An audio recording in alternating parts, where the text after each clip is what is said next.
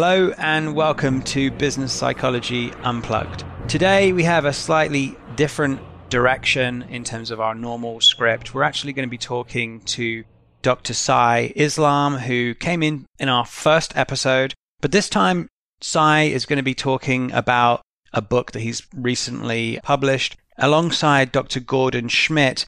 I want to introduce both of these two. Dr. Sai Islam is an associate professor at Farmingdale University and is a vice president of consulting at Talent Metrics. And Dr. Gordon Schmidt is the associate professor of organizational leadership at Purdue University, Fort Wayne. Welcome, both of you. Very happy to be here. Happy to be here. Awesome. Did I get all the titles and names correct there? Yeah, good for me. Yeah. Okay. It's always good to start the right way. So the book that you've written is called Leaders Assemble: Leadership in the MCU. And the MCU, for those of you who are not aware, I remember the first letter is Marvel. I guess the second is comics. Cinematic, actually. Cinematic, yeah. Okay. Cinematic universe. Of course, it's not just comics. Yes. So for anyone who's a fan of the Marvel series, you can be mad at me for messing that up. It's getting started with the show. But this actual book has been published by Emerald Publishing. It's in their pop culture and leadership series.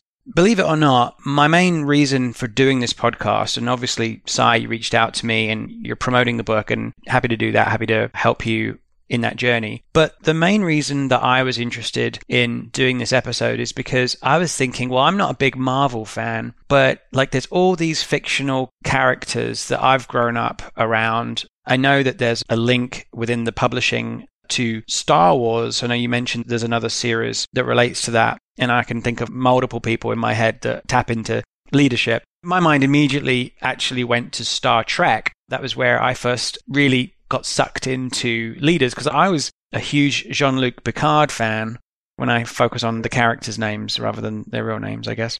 And to me, Kirk and Picard, these inspirational people that led a large group. So I guess I just wanted to start by, we'll get to the book, but I really am interested in your inspiration when it came to the fictional characters that have stood out for you both. Sai, if you want to kickstart, I see you nodding, so maybe you'll jump in here. Sure. So if you want to talk about Star Trek, by the way, you do have the two correct nerds on today's episode, because Gordon and I do talk about Star Trek, the original series, TNG, DS9, which is my personal favorite, and as well as the movies. So there's a lot to unpack about leadership in that particular series. And I was a little concerned that you were going to say Doctor Who, because that's 50 years of pop culture. But we can go there. I'm pretty up to date with Doctor Who, but the problem is Doctor Who is, there's very few people that can keep up with Doctor Who. He's always he or she is always transporting somewhere else. So kind of hard to build followers. So I grew up, I love Doctor Who. That's one of the fictional characters I've always liked. And there's certain really specific things I like about the character. One is the Doctor is sort of a pacifist. A lot of the characters that we talk about in the Marvel Cinematic Universe book, they use weapons, they use offensive weapons, they have to physically fight people. And the Doctor doesn't do that. The Doctor has to outthink, he has to build relationships. And to be honest, from a leadership perspective, that's more true to what happens with real leaders, right? It's not like I'm a corporate business leader and I'm just going to use some mind control power or some other physical capability to force people to do what I need them to do. I'm going to end up doing what the Doctor ends up doing, which is appealing, which is making a case for why we need to take a course of action. And that's always appealed to me. So the Doctor definitely very much a leadership character that I've always found to be really interesting. So can I ask you a question about that? You mentioned when you were talking about the real world of leadership versus the Doctor Who, I think that it makes sense that people who are able to influence others without force and without power, if you want to use it. I know that in the opening couple of chapters, you refer to different types of power. And I think one of the things you mention is using positional power versus using personal power. And for me, personal power is really more of a transformative relationship. And I think there's a whole area of even servant leadership, which I know you talk about with Captain America, that really comes under that umbrella of transformational leadership and what you might call personal power. what I'm trying to figure out is, there's a lot of people that are running companies, running departments that are using those aggressive tactics. They are using their positional power. So what do you say to those people that have found those things, ways to get things done, using that aggression, using that power, using their stature, using how sort of maybe intimidating they can be? So I'll use a little example that Gordon and I can both relate to because we're both relatively new dads. And I watch parenting very differently now that I have my own kid. Yeah. And what I notice is that people, they know that they shouldn't yell at their kids and just tell them, no, don't do this. But they fall into that pattern. And I think leaders fall into this pattern too, where they tend to say, I'm going to use aggressiveness. Do what I tell you to do. Don't question me. Just do what I'm telling you to do. And these are the reasons why, based around my position, that you should follow what I've said. And you can see a parallel there between parenting and leadership in this sense, because most parents, if you ask them, well, should you correct the child's behavior and show them what they should do versus just telling them no or yelling at them, almost every parent is going to say, yeah, that's what I probably should do. Just like every leader, if you ask them, like, well, what's the better technique for you to use? Is it correcting this person, giving constructive feedback, and then following up? And they'll probably say, yeah, that's probably better than me just saying, like, hey, do what I tell you to do, using that positional power.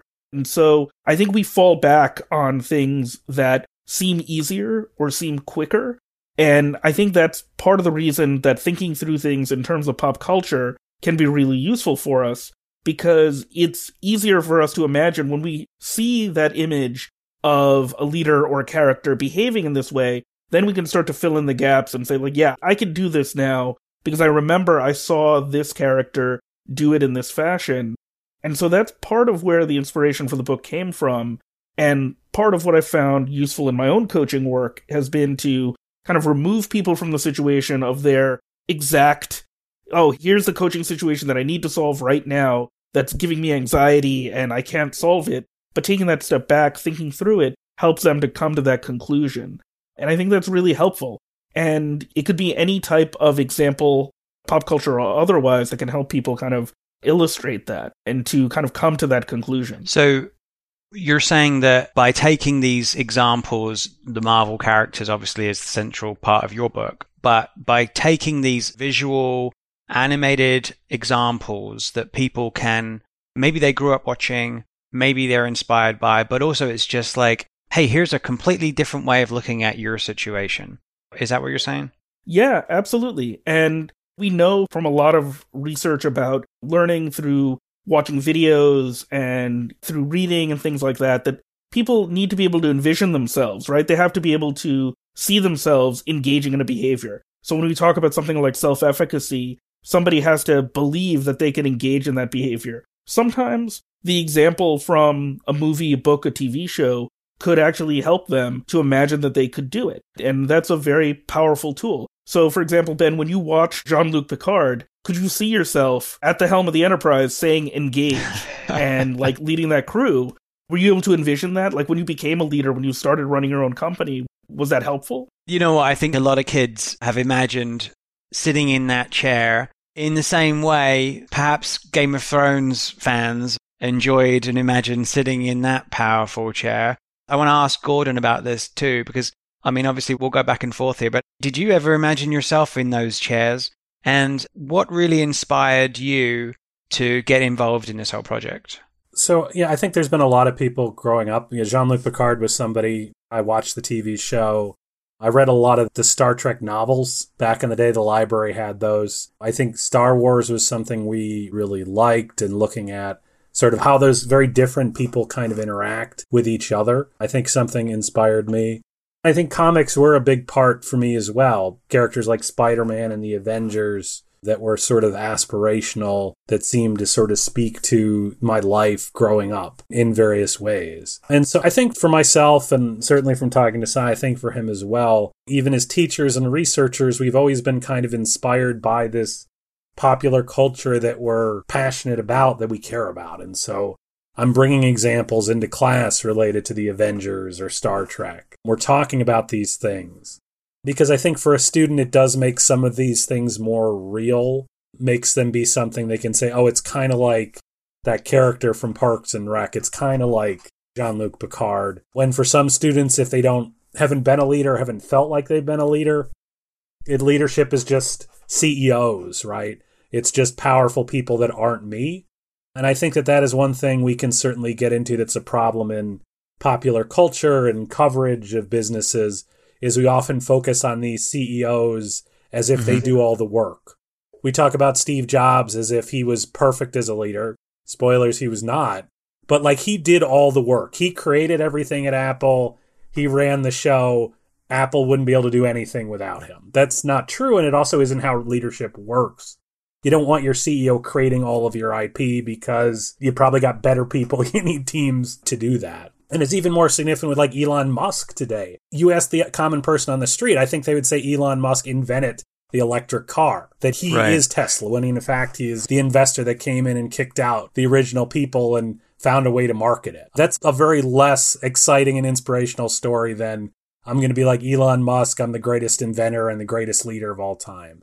I think those types of things, when we focus on them, give us really bad ideas for what leaders are. Leaders need to work with people. They're not the ones doing all the work or all the brilliant ideas. They're getting together a group of people and they're being influenced. When we talk about leadership, we talk about leadership is in both directions. People influencing the leader influencing them. And that should happen, because if all your workers are idiots that don't know anything, aren't better than you at anything, then why do you have them? Why aren't you just in your room doing all the work on your own? And I think that that's some of the thing we really try to focus on in the book. It isn't just Captain America is a perfect leader. Just be Captain America. Everybody will listen. It's talking about how everybody has influence and we've got to work together, and all of us can have influence, which I think is ultimately a good message, because it's true. We influence people in our lives. We influence people in our work. We influence our children. We're engaging leadership all the time. We just don't always see it as such, or we don't say, oh, I'm a leader.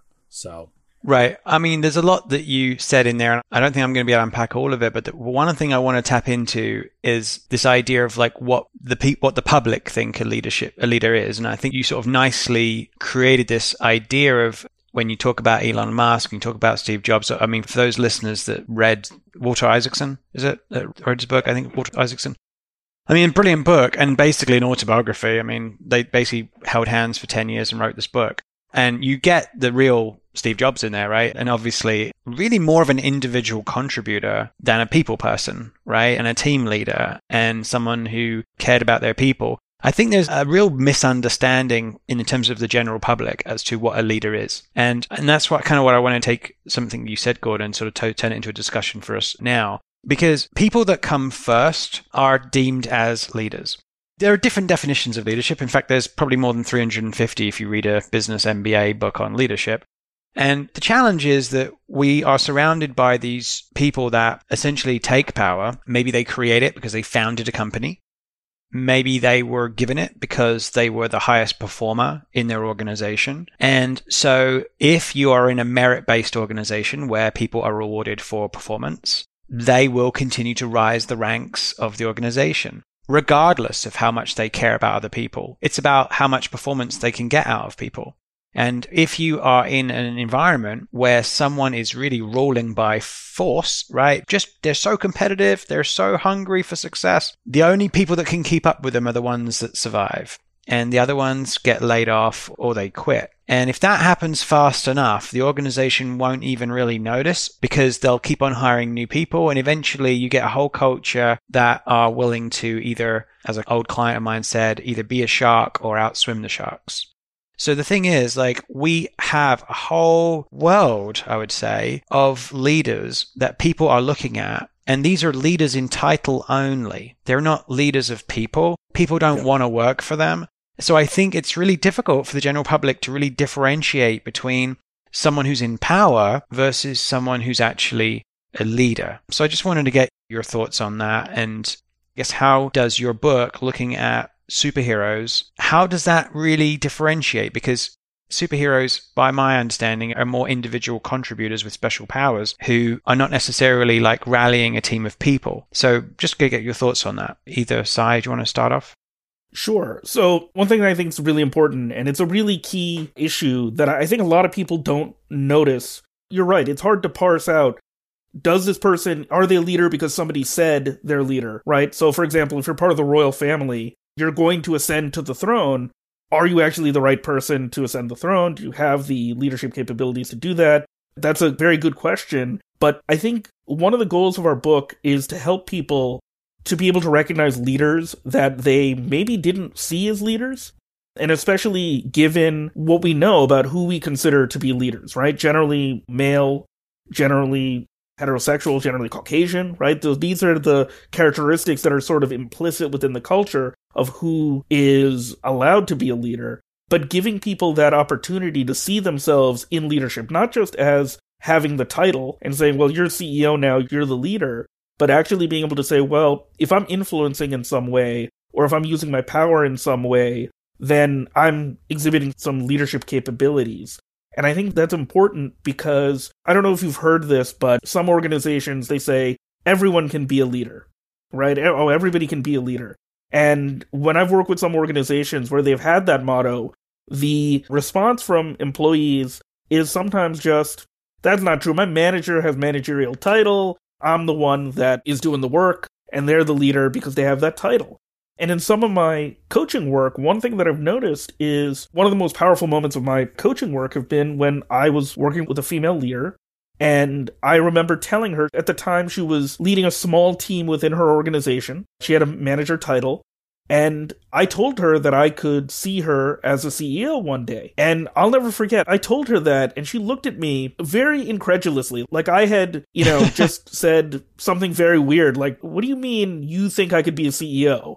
And I said, yeah, you're organized, you're smart, you delegate well, all of those things mean that you theoretically could be a CEO. And I think kind of untangling what we mean when we say somebody has this formal power, they have this formal capability versus they've actually got the leadership skill is a really important thing. And I do feel like the movies allow us to do that. I'll give one example from, I think Gordon and I, this is our favorite Marvel movie, is Black Panther.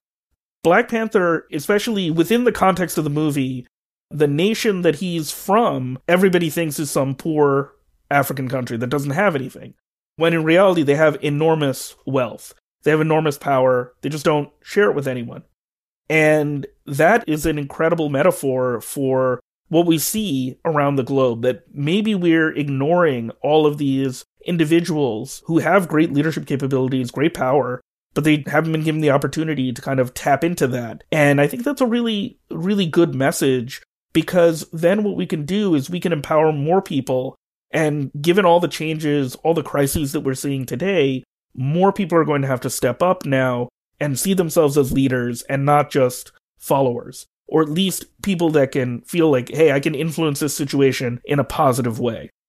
Gordon, did you want to add anything? Yeah, I was just going to say, I think one nice thing with the Marvel Cinematic Universe is a lot of it is focused on sort of bringing these individuals that are superheroes doing their own thing together to fight a common menace or be on a team like the Avengers.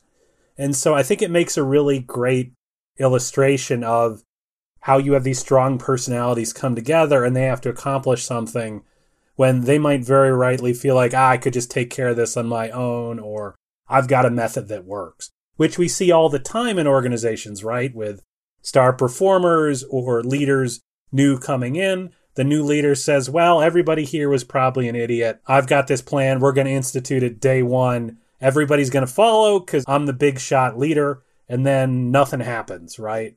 Some people get fired. There's some problems, but we never get to anywhere because that leader doesn't know how to influence anyone. They know how to say, I'm in charge, right? And I think that's a nice thing with a team like the Avengers is you've got people that are kind of leaders, but nobody really has to listen to them if they don't want to. So Iron Man and Captain America tend to be the leaders on the ground more. Nick Fury for some of the early movies is kind of a leader, but pretty hands-off. But in the moment, any one of them can have influence and kind of have an impact on what's going to happen because they can do their own thing. They don't need that. In a lot of organizations, we need the paycheck, we need the job, and so we can't say, I'm quitting the Avengers, I'm quitting my job and becoming a superhero on my own. But in the movies, people really can. I'll just be Hawkeye in my own critically acclaimed Disney Plus series instead of an Avenger. He can do that. I think most people don't feel they can do that, of course, in organizations because they need the paycheck. But we all do it. We all can have that impact. We can all be a leader. We just often don't really think of it as an opportunity.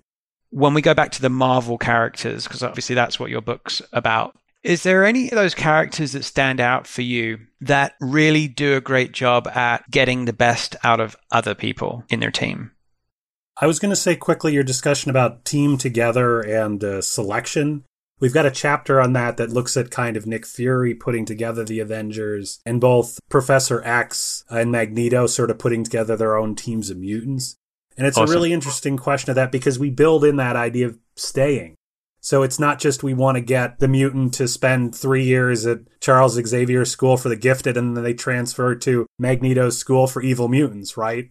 We want you to be a good mutant or we want you to continue on in that way. And I think that that's an important aspect with leaders as well, is how do we build the team and keep it together? And I think that is some of that meaning, some of that vision, some of those relationships, because you can be a good mutant or an evil mutant. There's options out there. What appeals to you and how do we make sure you understand that, I think is important.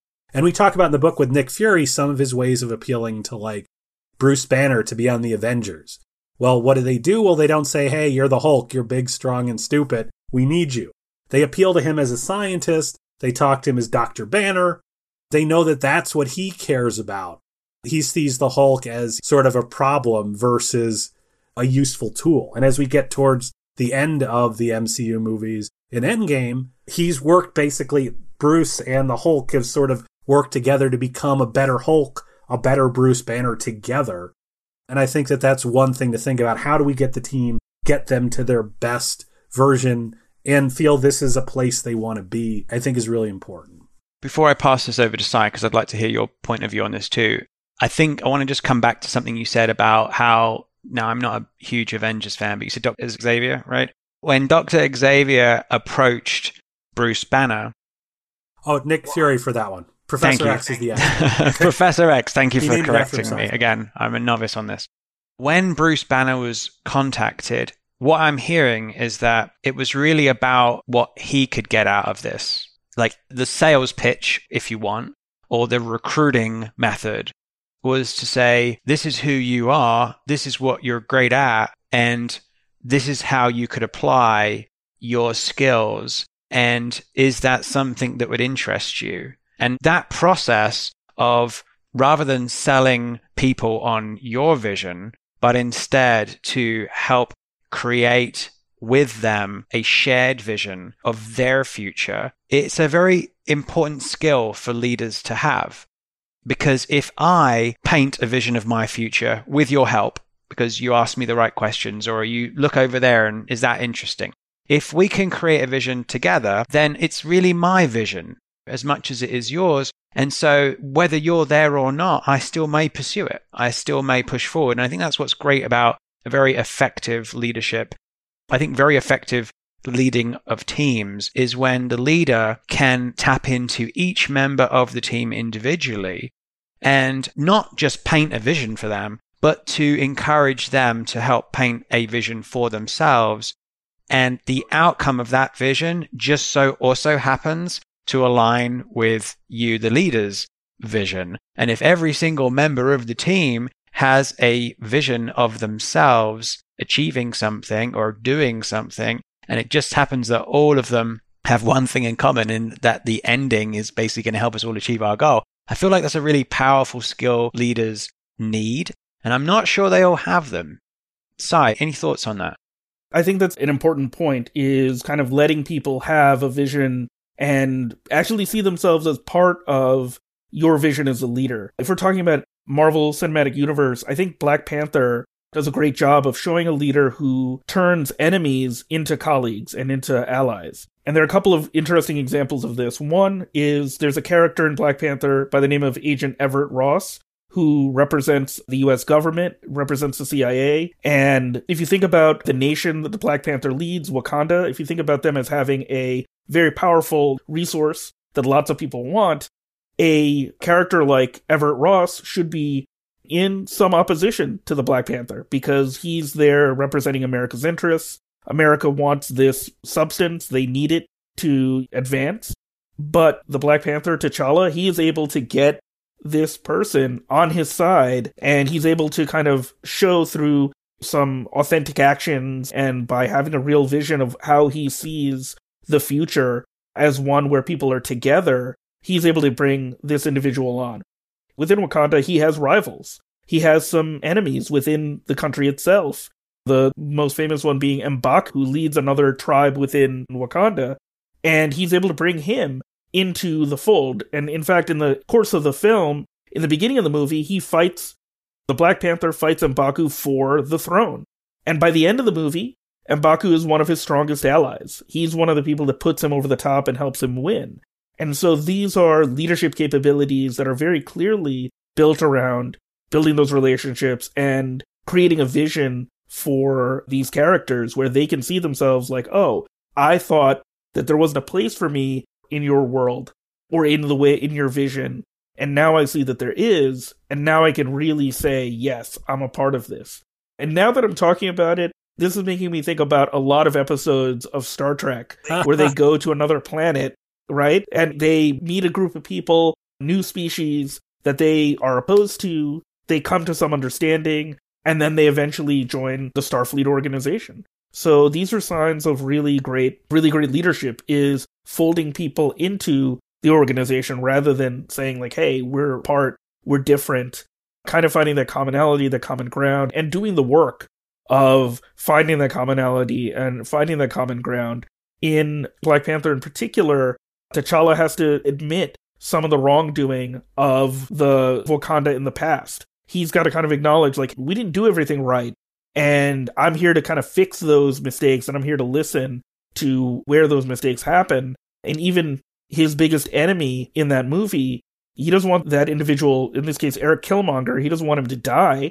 And he offers to like, hey, I can save you. I can still save you even after all of this. And he's rejected, showing him as a true villain, showing Killmonger as this real villain that even in the face of his own death wouldn't accept support and help from the hero. So this is one of those things that we see in leadership a lot of times. Gordon, I think you wanted to add? No, I agree with that a lot. And we see the difference between Black Panther and Killmonger being more of ultimately a broken individual in terms of being a leader because he only cares about his well-being. He's using Wakanda. And while we can sympathize with him, he's not a good leader because he doesn't do a good job ultimately of building those relationships. He offers some appealing aspects to part of this Wakandan military, but you know that it's not going to last because he isn't really building for a future. There's no end game in which Wakanda is in a better place with him. In the short term, he might seem appealing and acted very well, very charismatic, but you know Wakanda is going to suffer in the end. Are there any examples of these Marvel characters that perhaps didn't have those relational skills that you're talking about, perhaps didn't have the patience, perhaps wasn't that interested in developing people? It's really funny you brought this up because the first Avengers movie has a lot of the Avengers arguing, which, as Gordon mentioned earlier, is very true to form for the characters from the comic books. So because they're so powerful, and because they're such good individual contributors, it's hard to bring them together, and there's some conflict over, well, if this was my own movie, I would have done my own thing by now. I would have already made this decision. And so there's definitely characters that are not very good at developing others. I think a really good example of this is probably Thor, because he's a prince in his first movie.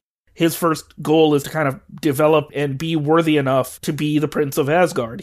That's what he's got to learn. And out of all the Avengers, maybe the one that mentors and supports people maybe the least. He has some friendships here and there. I think you could also say the same thing about Tony Stark, aka Iron Man. At least in the first few movies, he is very self-centered. He's kind of a jerk. But eventually, in later movies, he develops some mentoring skills and he mentors Spider-Man. He's able to give him advice. He's able to guide him more effectively. But one thing that we're noticing in the conversation that we're having today is that leadership is a process. It doesn't just stop when we have a good relationship today. We've got to keep working on that relationship, maintaining it, and making sure that we're going through that process. And I think that's a very key point, especially given the length and breadth and the number of movies that we have. One of the most fascinating things about this as a kind of leadership exercise is to see some of these characters change and grow and develop some leadership skills over time. Gordon always talks about this, but I'm going to take this one this time. Black Widow is a character that is very famous for being individualistic. She's a spy by training. Spies don't usually have great teams. They don't really lead very much.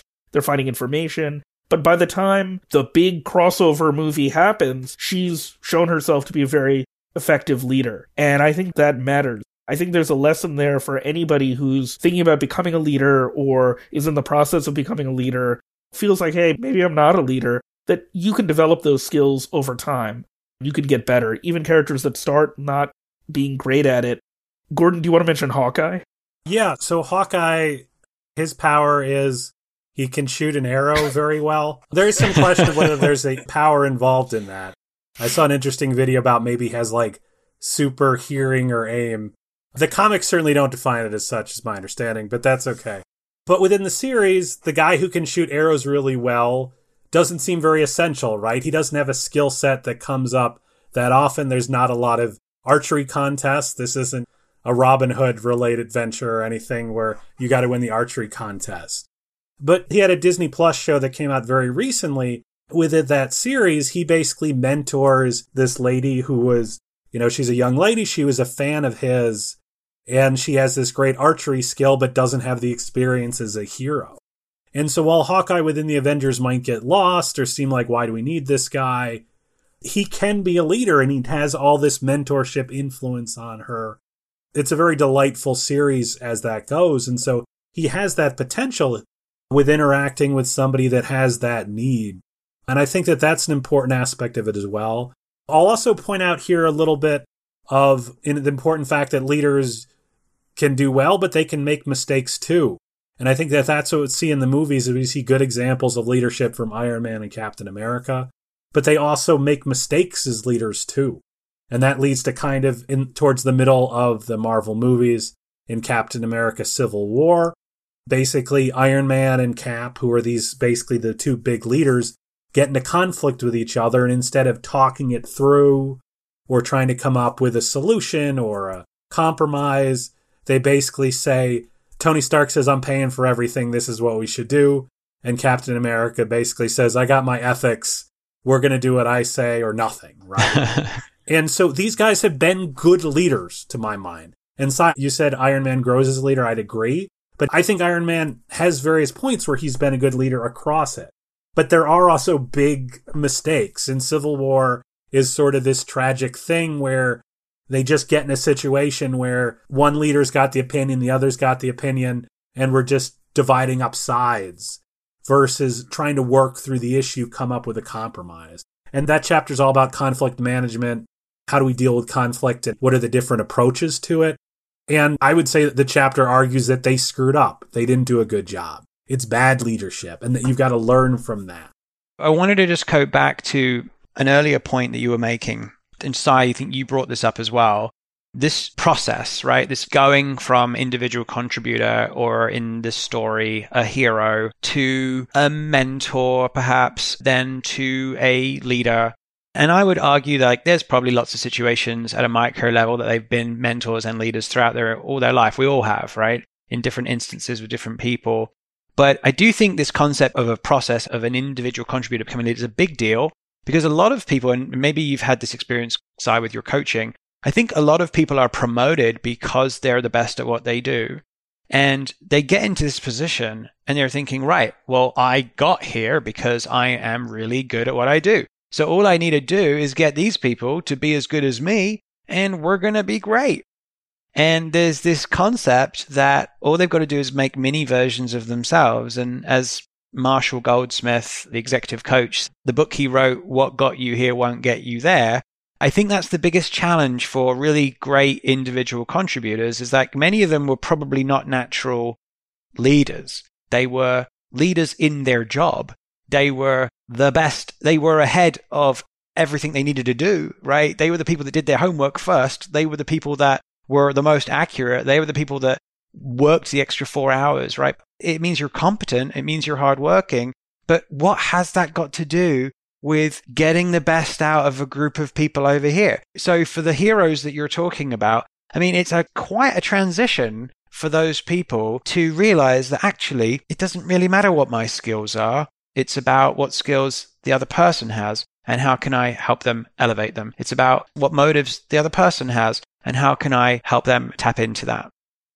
So it's interesting that you bring this up because, Gordon, I'm going to talk about The Last Dance, which we talked about quite a bit. I don't know if you saw that documentary. I did see it. But it's about Michael Jordan. See it. All right, great. So you might remember when Michael Jordan when he's on the Wizards, they tell this story about him just ripping into everybody and making like Kwame Brown like cry, like basically destroying him emotionally so that he ended up out of the league after like 3 or 4 years. So that is, I think, what happens, especially with really exceptional individual contributors that receive no leadership training whatsoever, that get no leadership coaching or anything. It boils down to them like, I can do this. I can hit all these shots. Why can't you do the exact same thing? And that's not a healthy approach to leadership in any way. It's not something that is useful in any way. And I think that sometimes what happens with really high-performing individual contributors is they've been rewarded for so long because of individual contributions that they don't know how to bring others to that point. Especially, I brought up sports for a very specific reason. There's no way to replicate the Michael Jordan skill set. As much as I may want to practice or whatever, I'm not going to be able to do that. And so good leaders, you'll notice this a lot of times in sports, the best coaches are not the best players. They're people who stopped playing really early on, but understood the sport and understood the dynamics of that workplace. And you see this sometimes among leaders on their teams. Sometimes team members might say to themselves, well, I'm better at this than my leader. I'm a better salesperson. I'm better at customer service than my leader is. Why do they have this job? And I think it's really important for people to recognize that there's a difference between somebody who is exceptional as an individual contributor and then somebody who in turn is really a great leader and really a great kind of steward of an organization and can develop that. They're really different skill sets. So I think that's really important. But also as well, as we're talking through this is why pop culture is so useful in these conversations, is because we can find reference points that we can connect with and that are really, really valuable. I think we have to understand that there are technical managers and there are people managers. And in some organizations, the person you report to is not necessarily the person you go to learn from. It's the person that is going to get the best out of you. It's the person that's going to be there for the team. And I think it all comes down to how skilled and experienced the team is as to the type of leader they need. Because if you have a team that really needs to develop, then they're going to be having a lot of technical questions. Then the next question is, well, is there someone within the team that can train those people? Before you know it, you've got a system where the leader has people below them that respect them either as a manager and a visionary and a people person, or a technical person, or maybe a bit of a bridge of the two. But because they've got a certain degree of respect for that person, they then turn around and help develop the people below them. So it's kind of like a process. And I think that taking this full circle, the process really starts at the top, the leader really cultivating that developmental mentality. If I don't have the technical skills, I'll go find you someone that can help you with those technical skills. That's enough. And now I'm going to feel empowered and I can help the next junior person that comes in. But if the people above me don't give me that technical knowledge and they don't care about me and they don't have that integrity, why should I help the person who's coming up the chain? So that's to me how a team kind of forms its own culture. It all depends on what's happening from top down. Any thoughts on that? Yeah, I think it makes sense. To my mind, it makes sense. I think it's sort of setting that tone and keeping it going, I think, is really crucial. Because I think that is an issue with leadership, is we often focus on the big wins or the big events versus kind of the work. And I think the work is building those relationships, keeping it going, making sure people are in the right fit. So yeah, you shouldn't just be the manager because you're the best salesperson. Maybe we need a role for you that allows you to do that. Maybe you'd be a good trainer of salespeople, maybe not. But really figuring out where people can fit and where they can shine, I think, is where you'll ultimately be successful. Thank you both. I really appreciate your time. And for those of you who are listening, get a copy of the book. It's called Leaders Assemble, Leadership in the MCU. And I think this is a great way of linking leadership theory to the public that perhaps haven't really touched on this before and are more interested in the characters that you're writing about than perhaps leadership theory. So I want to thank you both, not just for being on the podcast, but for everyone in the world of leadership that is looking for younger people and people that are really not understanding, perhaps people that are more technical and more into the sci-fi world, which I know you two are both into both sides of the equation here. But thank you so much for marketing leadership to a new group of people and to continue the mission. So I appreciate it. It's a lot of fun. And thank you for having us on. This is great. Sadly, that's all we have time for today. But if you enjoyed listening to this podcast episode, hit the subscribe button, leave us a 5-star review, or just tell your friends about it. Until next time, this is Business Psychology Unplugged.